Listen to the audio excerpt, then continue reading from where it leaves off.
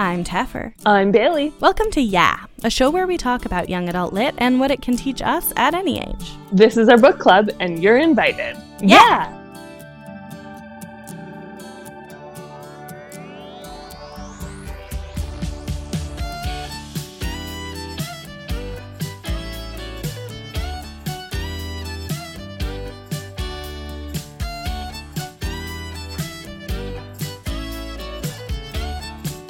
We'd like to take this time to acknowledge that the studio where we record is situated within the traditional and unsurrendered territories of the Kanien'kehá:ka First Nations.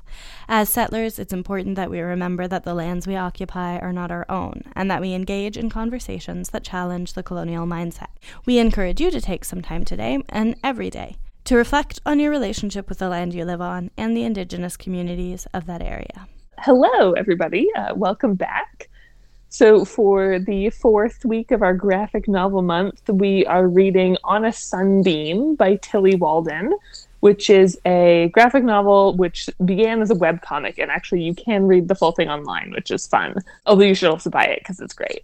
Yeah, so this is I would put this in the realm of space opera, this graphic novel. I first started reading it. It was recommended to me by my partner, who is very into graphic novels because it has some thematic elements in common with one of my favorite books, which is The Long Way to a Small Angry Planet, in that it is very gay and it is about a bunch of people on a spaceship becoming found family. Yeah, it's very gay and it's about found family on a spaceship, which are things that I like. I think that It's not quite a ship book for me, but it definitely ticks some of the boxes because there's something about the small vessel found family storyline that is so compelling. Yeah, and it is it's something that you get in both ship books and spaceship books because it's all about this sort of you have this group of people together and they're the only people in each other's lives, and so you get this sort of cool dynamic that emerges. Mm-hmm. So, quick synopsis. The main character of the book is Mia, who we get sort of two storylines, which is both the past and the present storyline of Mia. So we get the storyline of her sort of grade 9 year, so her first year of high school at this flying boarding school. We get the sort of general impression that in this world, most of this world is just made up of sort of flying buildings in space. And so Mia grows up going to this prestigious girls' boarding school. I was just going to say, in terms of world building, it's really interesting because we kind of get the sense that it is so far in the future that there's not even any mythology of Earth really, or the Earth is mythology. Barely. But it's not even as much as in, say, Firefly, where there's Earth that was that they talk about it. It's really just everybody just lives on spaceships and it's just kind of accepted. Mm-hmm. Which is something that graphic novels can do. Yeah, the world building in this is very interesting because there's not a lot of exposition. It's sort of just things that you glean. But it's very fun. Also, all of the spaceships are fish, which is fun. Mm-hmm. And so we get in flashbacks kind of the story of Mia's first year of high school at this boarding school, where she becomes friends with and eventually develops a romance with this new student whose name is Grace, who we get the idea from the beginning is a little bit kind of out of place in this school, a little bit different from everybody else, and we don't really know why. And then at the same time, we also are getting the sort of present storyline, which is Mia about 5 years later, so she's kind of just graduated high school, and has joined the crew of this small spaceship that flies around the galaxy, repairing and restoring old buildings. And so we gradually get to know her four crewmates, and she gradually starts to sort of form relationships with them. Yeah, and then there's lots more, but that's the kind of setup. So I really did love this book. because again, it ticks all my boxes. It's also visually very beautiful, and I think I want to start by talking about it as a graphic novel, because I think it does really interesting things with the visual medium. Yeah, we talked a lot about like graphic novels and language, talking about Himawari House last week. But this, I feel like, kind of picks up on some of those strains of like visual information in ways that are really, really cool. Like you said, like the world building comes from kind of gleaning details. Yeah, and one of the other things that I found really interesting about this, I actually, like, when I was first reading this book, I like had a little bit of trouble getting into it, because I often have a bit of trouble in graphic novels because I'm so used to reading print novels where like everything is laid out for you in text, and I worry that I'm like missing things or like failing to interpret things properly with graphic novels. And this is also just, I mean, anybody who knows me is probably rolling their eyes, but this is something that like sometimes I have trouble with graphic novels, is like worrying that I'm like missing things that I like should be catching in the pictures. And so I did find this book a little bit hard to get into at first, because there's a lot of imagery that's like a little bit ambiguous. In this book, there's a lot of images that it's like, what exactly is going on? There's a lot of very kind of like almost impressionistic in a way scenes. But as I got more into it and kind of realized it's like, oh, this is intentional. Like, you're not necessarily supposed to know exactly what's happening.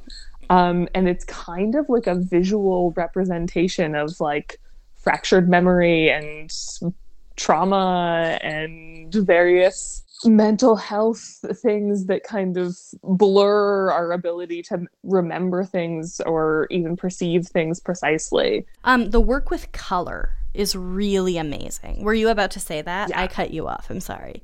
No, I was just about to say, and yeah, like I like how the author uses this sort of abstract images to kind of convey things about perception and memory, and yeah, like the way that we interact with reality.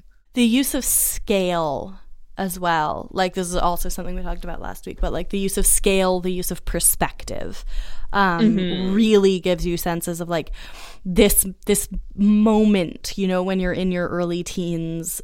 I felt like there was a really strong sense of sort of like how you're constantly yo-yoing between feeling like an adult and feeling like a child. And I feel like the way she plays with perspective really, really cements that, like, in a way that's really cool. I read this as a webcomic, which was fun because I used to read webcomics a lot back in like the webcomic heyday. There are a few that I still read, like Oh Joy Sex Toy, obviously. We've talked about that a billion times. But there was something really neat about going back to like a narrative form webcomic. And I'm thinking about this. Reading a long form webcomic is already a nostalgic act for me. And so reading one that also deals with this sort of experience of being a teenager in a way that's so like immediately impactful. Because like the thing that I've been appreciating in reading these graphic novels is that there's an emotional nuance to receiving visual information that you don't get in a novel, in just prose. And you get a different emotional nuance. It's not like better or worse, but it's definitely a different dimension of emotion that you get. It's much more immediate. It kind of gets right to you. And it was really powerful. But for me, especially the use of color. There's sort of a few rotating color palettes that indicate different times and different moods, and it's really effective. Yeah, the color is gorgeous in this. It's a really visually and stylistically beautiful novel, and there is so much emotion in the drawings, which I really love. Yeah, it's just gorgeous. Like it's very beautiful and very like, it's definitely a graphic novel that like could not have been done in the same way without the imagery. Absolutely. Yeah, and I really love that. Moving more towards sort of like characters and plot and stuff. It's gay! It's gay as hell. It's so gay. Everything in it is gay. Like, the fish are gay, space is gay, boarding school is gay, cults are gay, everything's gay. Everything is gay. This is the gayest possible story. Like, I came out of this book being unclear as to whether there are any straight people in this world. I think this is a world where there are no straight people. I think this is a gay world. Because, like, everybody... I don't think we actually meet a man in the course of this whole book. Yeah, that's a good point. And, yeah, well, all like, fish everybody... are men. Oh, I didn't know that. Yeah, all fish are men. So in a world, fish men. Anyway... but yeah, I mean, obviously, like, Mia and Grace, who she falls in love with, are very gay, and then the sort of like house mothers of the spaceship are also a very sweet, like, gay older gay couple. Yeah, and we learn that Mia has two moms. So I'm very unclear. And when we meet Grace's family, it's also all women. I feel like I heard somebody describe this as a world in which men did not exist. Like, I think that may be an established part of the canon. Yeah, I think that it might be. Like, the only not woman that we meet is Elliot, who is non-binary. And yeah, so also love that there's a non-binary character. Established from the beginning, just like, oh, by the way. And also, this character is also nonverbal, which is cool representation. And just, yeah, like the way that different sort of people and identities and ways of being are kind of treated by the other characters in this book is really, like, lovely. And I'm going to use what you all know by now is my favorite word, which is it's very tender. Bailey, I don't think I've ever heard you use that word. But it is. It is.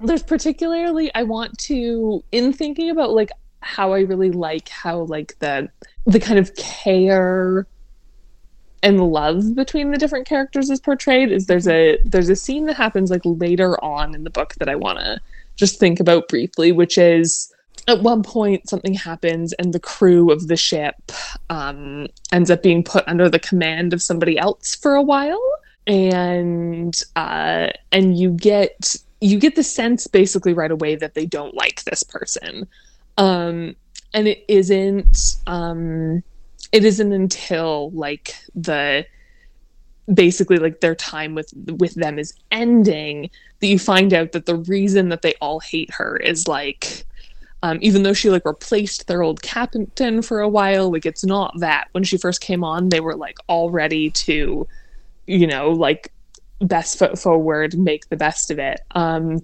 then you learn that immediately upon coming in, she just had no interest in trying to, like, respect or understand or accommodate the fact that Elliot was A, non-binary, and B, nonverbal.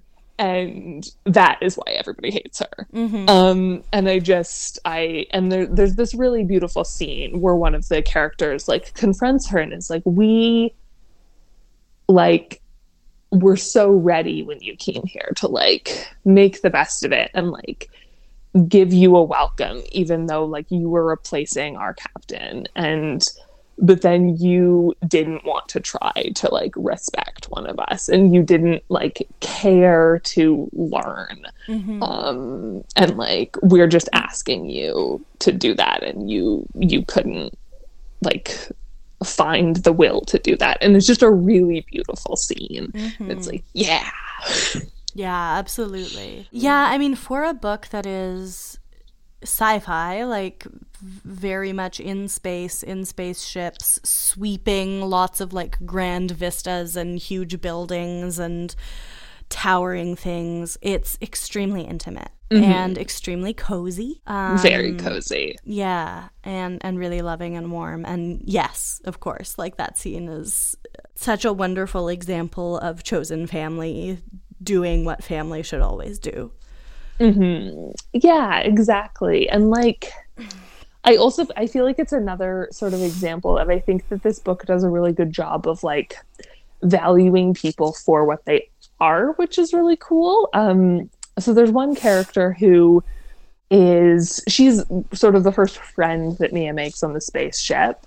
Her name is Jules, and she is the niece of like the de facto captain of the ship. And you get the idea that she's a little bit of a thorn in her aunt's side.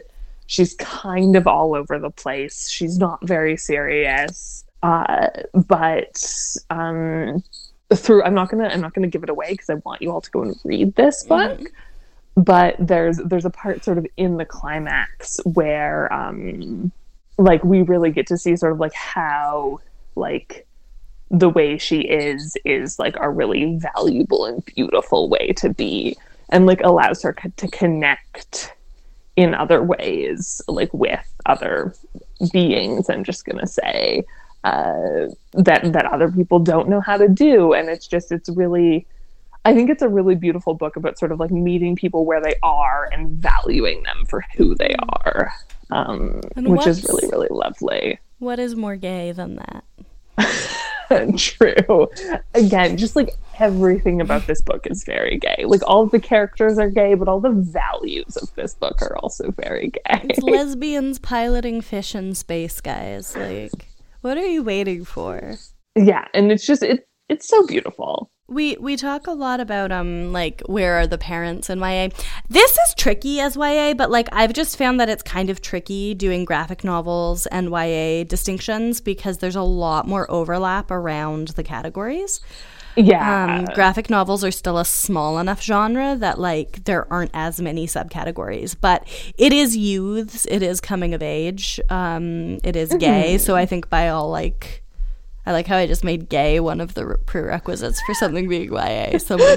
I'm sorry. I'm sorry, Sarah Dessen. You don't count anymore. Get with the picture.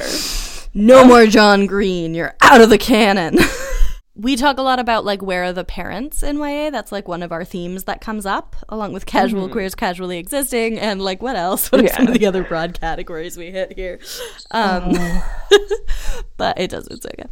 But what I like is, like, we do get a little bit of an investigation into where are the parents, which I am not going to give away more than that, but we do, like, we actually get backstory on it.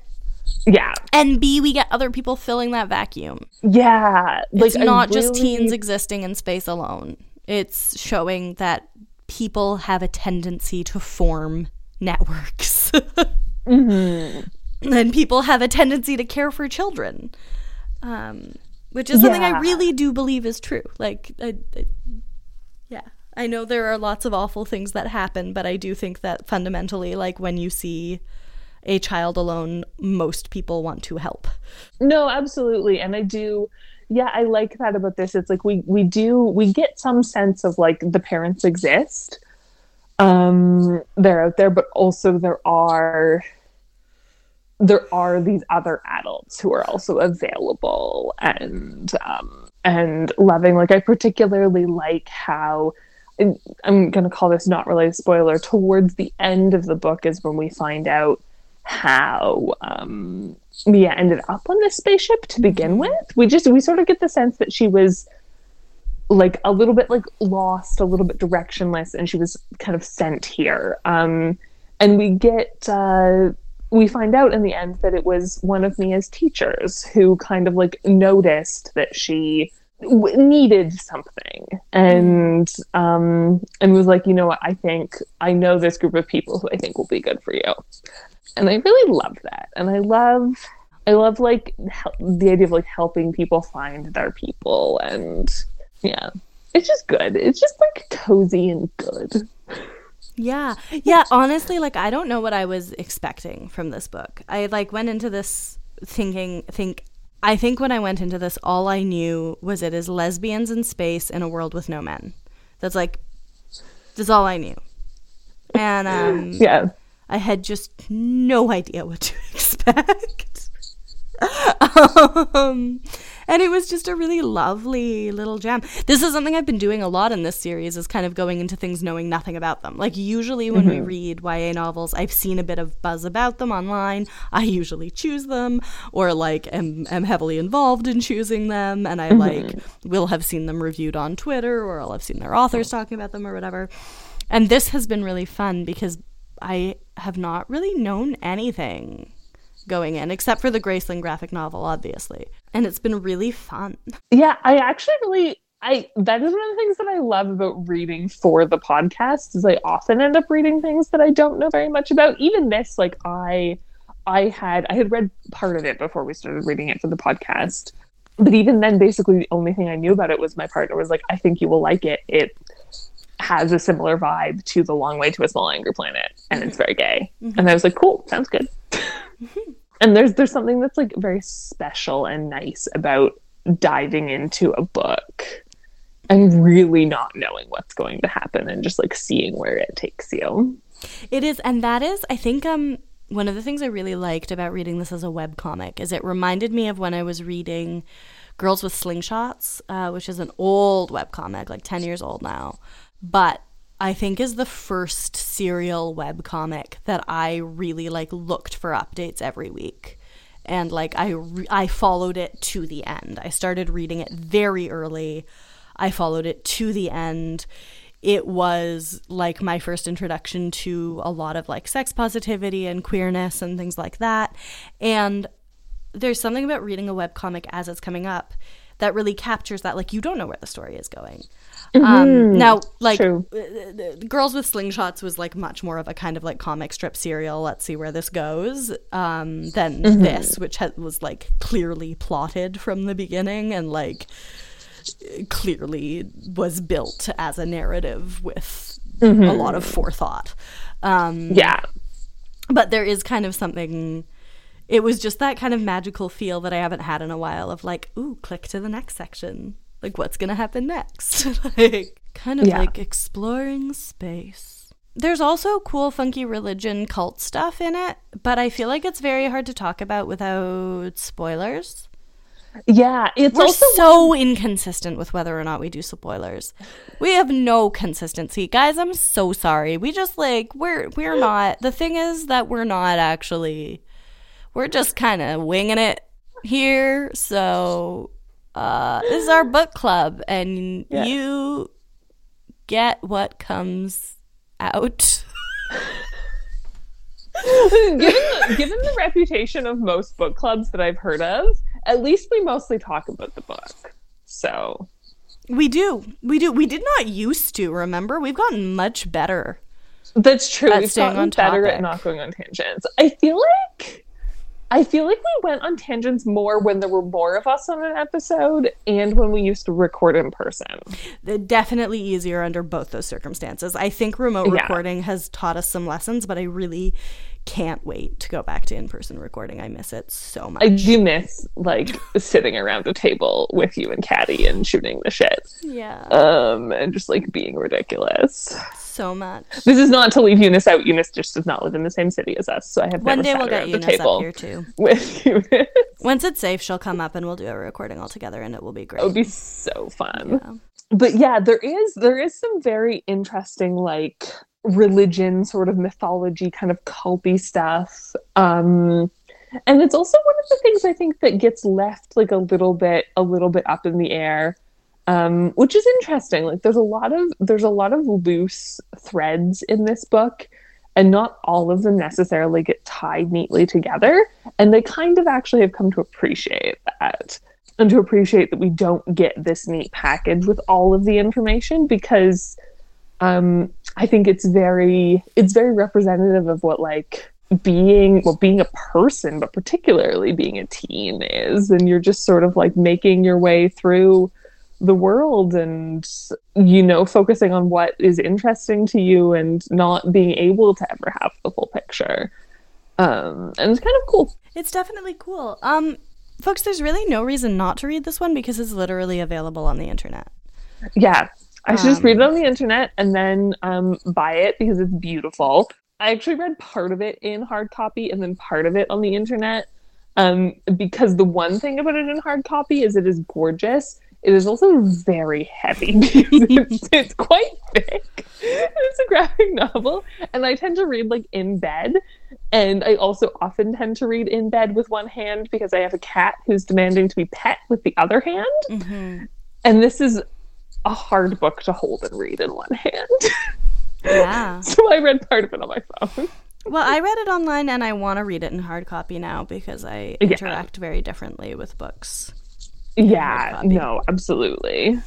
But yeah, this is On a Sunbeam by Tillie Walden. And it is sweet. It is sweet. It is even tender. Just like a good cake. And it's layered. Ba-dum-bum. I'm very funny. You are extremely funny. I also have a cold, and my voice is like Sam Elliott. That's fair. Mm-hmm. I have just constant either dryness or allergies that cause similar things. So enjoy our gravelly voices, folks. Indeed. Thanks for listening to Yeah. If you want to leave feedback, suggest a book for us to read, or just say hi, send us an email at theyapodcast@gmail.com. You can follow us on Twitter or Instagram at Yeah Podcast, and individually, I'm at Tefferbear. And I'm at the Balesosaurus. If you like the show and want to help us make it even better, consider supporting us on Patreon. You can get all kinds of great perks, including early access to bonus content, shoutouts, guest appearances, and more. The more also includes our undying gratitude. Head to patreon.com/yeahpodcast to donate. Shout out to our patrons, Catherine Reschy, Kat McGuire, Lizzie Tenhove, Chantal Thomas, Erica Stutchberry, Megan Jane, and Emmett Cameron. You guys are the best. You guys are our ship family. We have merch. Hit the merch link in the description of this episode to get some from the fine folks over at TeePublic. You can also support us for free by leaving a rating and review on Stitcher or Apple Podcasts, subscribing on Spotify, and by sharing this episode with a friend. Special thanks to Great Bear for letting us use their song Jenny's Groove as our theme music. You can find their music for sale at greatbearmusic.bandcamp.com. And actually their new project, The Faux Pause, which is maybe what we should start linking at this point, just went on tour, and it was super nice. Just like a little mini tour. Also, excellent new name. That's delightful. They're really great people. I know I talk about them a lot, but like I have known these Andrew and Noah since they were like 6 and 8, playing music all over the place, and I love seeing how they have grown. That's delightful.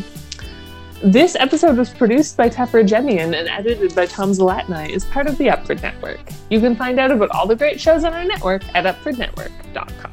Thanks for listening. Bye. Bye.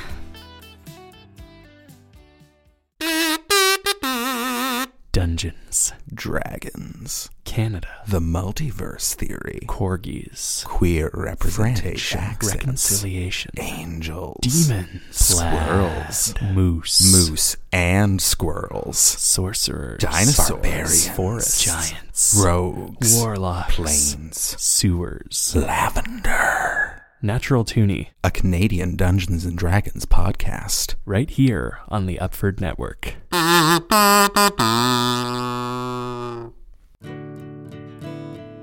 Hi, I'm Howard Mitnick, host of Gateway Music.